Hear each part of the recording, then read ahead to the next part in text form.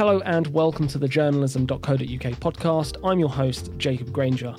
Each week we bring you the most interesting conversations from around the media industry, and today we will be taking a sneak peek into our upcoming Newsawire Digital Journalism Conference.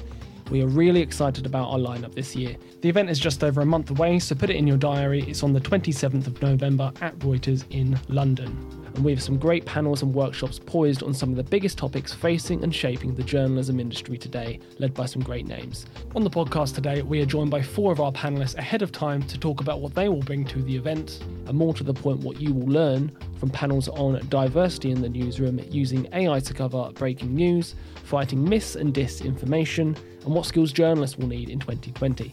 Don't go anywhere.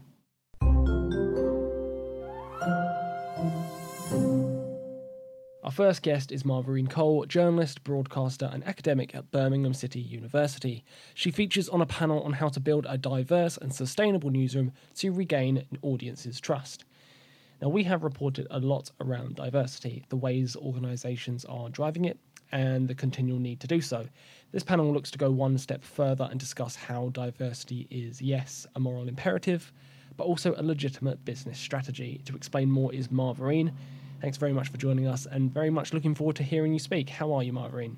Oh, thank you, Jacob. I'm good, and I'm really honoured to be asked to join the panel. So, really looking forward to it. Let's start with a quick look at you and your work. In this ongoing conversation and discussion around driving diversity, tell us about what you're involved with, Marvarine, where you are in Birmingham and also elsewhere in the industry. Right, well, so I wear two hats. I'm a freelance journalist and broadcaster, have been for 16 years, working for the likes of BBC, Sky, ITV, as a reporter, producer and presenter, and also making documentaries as a freelance broadcaster for the BBC. And then my other hat is as the director of journalism courses, undergraduate journalism courses at Birmingham City University. We have a strong proportion of students who are from black and minority ethnic backgrounds. Can't quite put my hands on the figures right now, but it's something like 30 to 40% of our students. We have a high proportion of what we call commuter students, so students who come in to university from in and around the West Midlands conurbation. So we've got, a range of students from kind of different backgrounds, sometimes challenging, sometimes, not having, a great level of wealth in their family, maybe first generation going to university. And that's reflected on my courses, a diverse student population of black and minority ethnic students who have issues around their sexuality, their identity, and we do everything we can to support them. In terms of what I'm doing around the work at the university, we have just launched an unusual and kind of groundbreaking partnership in journalism education, working with HuffPost UK, because HuffPost are very interested in working with diverse students and understanding the minds of younger audiences, and that's what we do. That's what myself and my team do. We teach those very students. In line with my work, I am very closely connected with a lot of black journalists and broadcasters in the UK. We talk about the stories that matter to us and those that we then know matter to an audience, that we try and deliver to the audience, and the news organisations that we work for. And I myself am, very much a champion and look for stories that are from diverse communities. One of my latest documentaries was about black women's experiences of mental illness at broadcast on Radio 4. So, in my journalism work and my journalism education work, I'm looking to find stories that are wider narratives from, often overlooked communities, but also teach my students that that's an important part of journalism, and that their own stories are valuable as well. Wow, many hats and lots of experience there to share. At Newsawire, we're really aiming to make this a practical experience. What do you think the wider industry can learn from your background, and what message do you hope to impart onto our delegates? When I think about diversity, it is wider than black and minority ethnic. It's about class, it's about faith, it's about sexuality, it is about disability, in all its forms. And I kind of, believe that, and follow that in terms of the same way that the NCTJ see it. Their diversity bursary is about diversity in its widest sense. I often shortlist applications for bursaries, and we look for people who feel that whatever their background in that sense of diversity can contribute to a newsroom. And that's the real important thing to take away. Those working in news organisations who are hiring and firing journalists should be looking for people who have wider perspectives, because, you know, your background and experience is valuable, and you can bring new perspectives to newsrooms that might not necessarily have been explored before. You might even have, or those journalists might even have contacts, connections with their communities, again, which might have been overlooked in the past in news stories and narratives. They can bring those to the newsrooms, and they can inform and widen and strengthen and deepen the journalism that is produced. And who doesn't want that at a time when news organisations are, you know, trying to make sure that they are reaching out to younger audiences, to those audiences of the future who don't consume traditional media anymore, or they're shying away from traditional media. It's reaching those audiences to talk about issues that matter to them, and that is so important. And that also is linked to the future sustainability and profitability of news organisations. Is that the main argument for you then? Striving towards equal representation is, of course, more than an adequate reason, but what besides that moral imperative are the other reasons to care about diversity, and frankly, do they matter? Yeah, it's about capturing audiences. We know, the Reuters Institute of Journalism figures around news avoiders. The Ofcom data is there around younger audiences not watching, or watching less and less traditional radio and television news.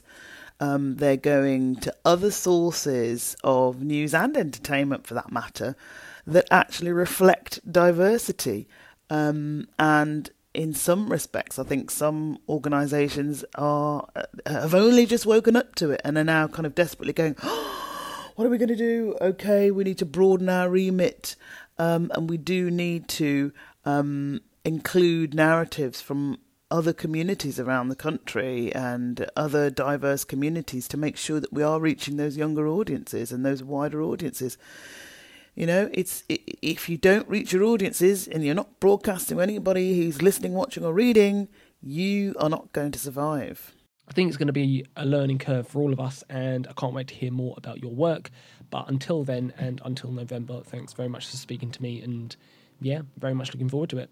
Absolute pleasure, Jacob. Thanks so much. See you soon. Lots more to come on that debate, as we are joined by speakers from the Associated Press about how this subject is being approached in the US, and other organisations here in the UK which have taken a different approach to hiring strategies. But on to the next topic of debate, I'm joined by Karen Fleeting, Head of Audience Acquisition and Engagement of Reach plc. Karen is appearing on our panel, which dives into how newsrooms can use AI to their advantage during breaking news reporting. Karen, thanks so much for your time. Please introduce yourself and tell us a little bit about your role within Reach plc. I'm Karen Fleeting. I'm the Head of Audience Acquisition and Engagement at Reach plc. I work across Reach plc's regional publications. They stretch from Truro in Cornwall, all the way up into Scotland, from Tunbridge Wells in Kent over to Cork and Dublin in Ireland. So it's we have a big footprint. Yeah, I imagine a huge footprint there. A fascinating discussion ahead of us at News Rewired. To your mind, for context's sake, in local news, let's start by taking a look at the main challenges to covering breaking news or happening on newsrooms patches. What do you think those main ones are, Karen? One common challenge is one of resource. And I've just spoken about the big footprint that Reach plc has with our regional publications across the British Isles. But there are also logistical issues as well. So, for example, we have some of our newsrooms are in metropolitan centres, such as London, Birmingham, Manchester, Liverpool, Newcastle. But we also have other digital publications that cover large rural areas. For example, Lincolnshire being the perfect one, where Lincolnshire is a large county. The roads infrastructure it isn't as efficient, shall we say, as it could be. And it's possible that with a newsroom based in Lincolnshire and events taking place elsewhere in the county, it can take a long time to get to where the news is happening. And even if you have patch reporters, which we do, the time that elapses can still be significant. So we have this issue of resource, and of course the other challenge that we face that's common to other newsrooms, be they local, regional, national, is simply one of human resource as well.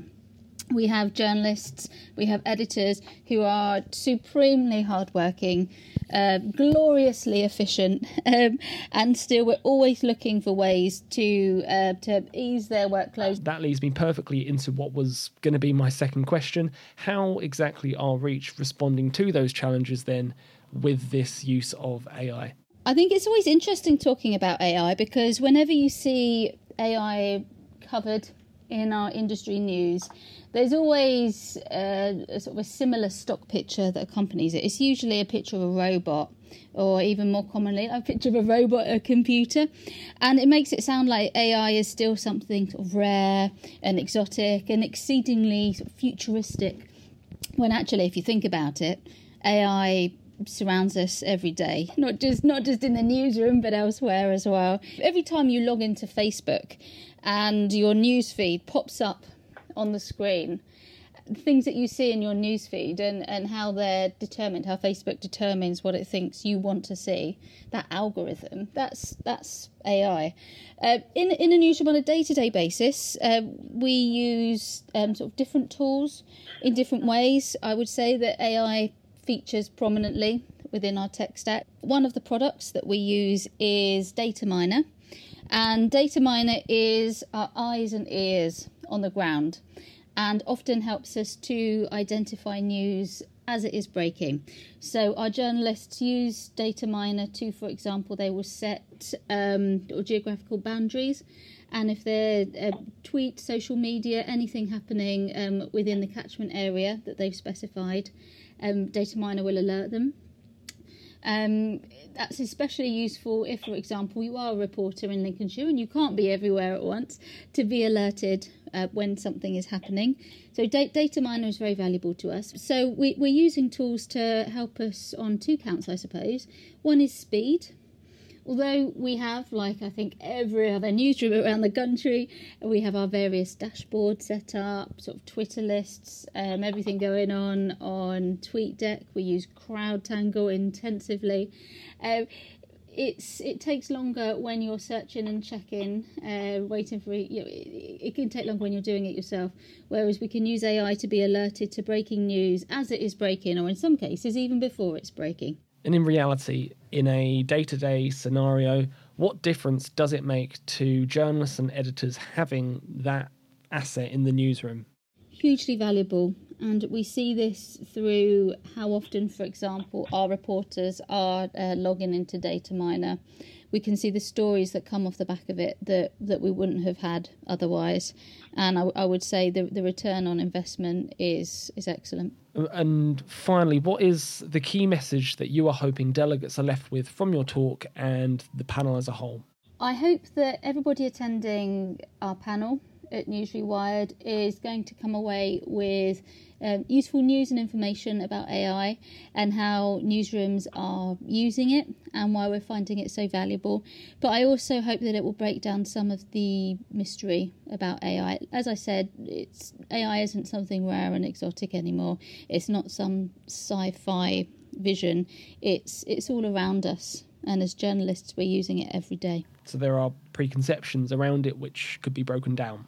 I think so. Like I said, every time you log into Facebook or you come into contact with anything that's using an algorithm, you're likely coming into contact with AI and with machine learning. Hugely interesting, and can't wait to hear more at News Rewired. I'm sure there's lots more ground to cover, but we'll save that until November. Otherwise, Karen, thanks very much for your time, and see you then. Thanks, Jacob. Joining Karen on the panel, we will be hearing from Twitter as well, and Data Miner will be chairing that discussion. So there's plenty of chances there to ask the tech companies themselves about this interesting space if you have any burning questions. It's a useful reminder as well that AI is essentially just another part of this expanding and diversifying skill set of journalists. that we talk so much about. It moves us on nicely to panel 3, where we pose precisely that question: what skills will journalists need in 2020? Here we find out where news organisations have narrowed their focus, where they see these key trends happening, and how they are trying to accommodate for that shift. Blarned Healy, Director EMEA of CNN Digital, joins us to tell us a bit more. Thanks for your time, Blarned. Would you mind introducing yourself to our listeners and tell us about what you do with CNN, please? My title is Director of EMEA for CNN Digital, and what that actually means in reality is that I'm very fortunate enough to lead a team of extremely talented journalists and editors that cover Europe, the Mideast and Africa for CNN's digital platforms.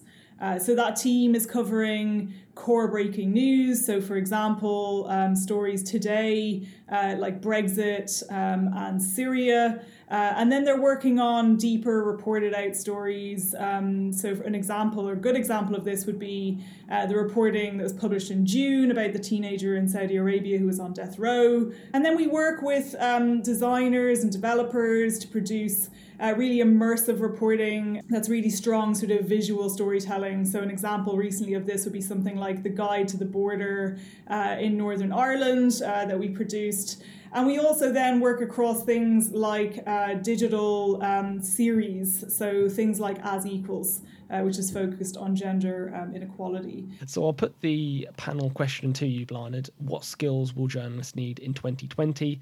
What are the trends that CNN see happening? There are so many things that you could tell people they're going to need as core skills. But I think that there's probably a lot of constants that just will never really go out of fashion. And I think they're things that people will probably always need as journalists working in this industry. So being able to articulate the story you've reported is an absolutely key skill and something that you continue to work on, whether you're new and sort of a cub reporter or you've been working as a journalist for quite some time. The other thing is thinking really creatively about storytelling and especially thinking about the digital formats that you can use, that you can create, that you can then use again over and over again. So, strong visual storytelling skills and having that sort of leaning into being quite creative about how you tell stories and how you package them for digital audiences is something that is sort of a skill to keep working on. I think understanding the audience that you work with, understanding what stories they're very passionate about, but also how you can kind of challenge that and how you can get your audience to really engage with all sorts of stories. And I think that that's a skill, that you need to keep working on around how you package and tell the stories that are really important. Being very curious about how people are consuming on their mobile phones. And I mean just consumption in general, not journalism, journalism of course, but everything about how they're using their phones. These are the devices where we reach our audience the most. Especially in countries in the region that the team that I work with covers. So, places like Nigeria where more than 80% of CNN's audience visits on its phone. So I think really obsessing about how people are consuming on their phones is something that you will need now, but you'll probably still need in 5 years' time. So think about mobile formats, think about sort of the international audience and the international angle, think creatively, but still articulate a story well. How have you embedded that then? And any changes you did make, what were the main reasons for that decision? We've done a few things. I think really prioritising the importance of mobile as the sort of platform for how we engage has been part of that, and making sure that that people are aware, especially within all sorts of parts of the teams, about that they're aware of how our audience is coming to our platforms. And really keeping that very present. So whenever, especially if you're embarking on a very ambitious piece of reporting, or, that you're storytelling in a really ambitious way, that you're always asking that question, from the outset about how is this going to look and be experienced on mobile. And I think that's, you become a broken record on it, but you have to be, because, if the majority of your audience is consuming what you're creating on mobile, then you've got to be, encouraging your teams to obsess about it. One of the things that, in the sort of bigger areas of sort of digital transformation that's been happening here at CNN is a really interesting program, and it gets to that point around that good writing sort of never goes out of fashion, and that CNN has been rolling out this program called Writing for Digital, and that's for journalists who've been coming from all sorts of different backgrounds. And while writing has been something that everyone at CNN has done, whether they've been writing for television, writing for shows, or writing for maybe coming in from more of a print background, there's always work to be done around really crisp, excellent writing for digital platforms. And so how did journalists respond to the Writing for Digital program? What were the main learning curves and lessons that you got from that experience? I think one great example that I mentioned at the top briefly is As Equals. That's a series that's quite close to my heart. I edit it, but Eliza McIntosh produces it. She's one of the producers here on the digital side in London, and it's published some really impactful journalism, but it's engaging, it's really visual, it's mobile first. So it's really seizing on that mantle of let's be ambitious in our mobile journalism. Another example, is something that Lauren Morehouse, another one of our excellent producers here in London, created. It's a smart royal baby name generator, and that was produced around the time when Prince Harry and Meghan had their son. And I think the thing about both of these projects is that they embrace that challenge of making exceptional visual journalism, and they also challenge the convention that stories and sort of good stories must be 500 words plus a headline. Yeah, I can see how that's probably been quite a shift for you. And what would be the one thing that you hope delegates really take away from your talk, if nothing else? That you walk away thinking, okay, change is something that is a background constant in our industry for so many reasons, and it can be and at times has been scary, but it's also extremely exciting, and it gives us lots of new opportunities. And I think I'm hoping that that maybe that's a message that can be taken away from it. And I think the other thing, just briefly, would be that we've got to be generous about what we've learned, right? If you've learned something, I think pass that skill on. That's something that I really see deeply within the team here at CNN. That when someone figures something out, that they're very good at then sharing that learning. And I think that just helps to raise everybody up. If you don't mind me saying, you seem optimistic about the future of the news industry. Yeah, I mean, I think I am. I think there's... It's nice. I mean, I think that we've never been at a point in time when we've had such an immediate way to reach our audiences. And I think that, to me, the biggest revolution was the mobile phone. And I'm still excited about how it can help us to deliver really engaging and compelling journalism. It's really, really interesting, and I can't wait to dig even deeper at News from Wired in November. Until then, thanks for your time, Blarned, and we'll see you there. Thanks very much. Thanks, Jacob. Joining Blarned is Matt Navarra, an authority on all things tech, social and digital, and he will share his expertise on the emerging online spaces that newsrooms and journalists should keep one eye on. With other voices from Forbes and the Financial Times, it's formed a really good mix.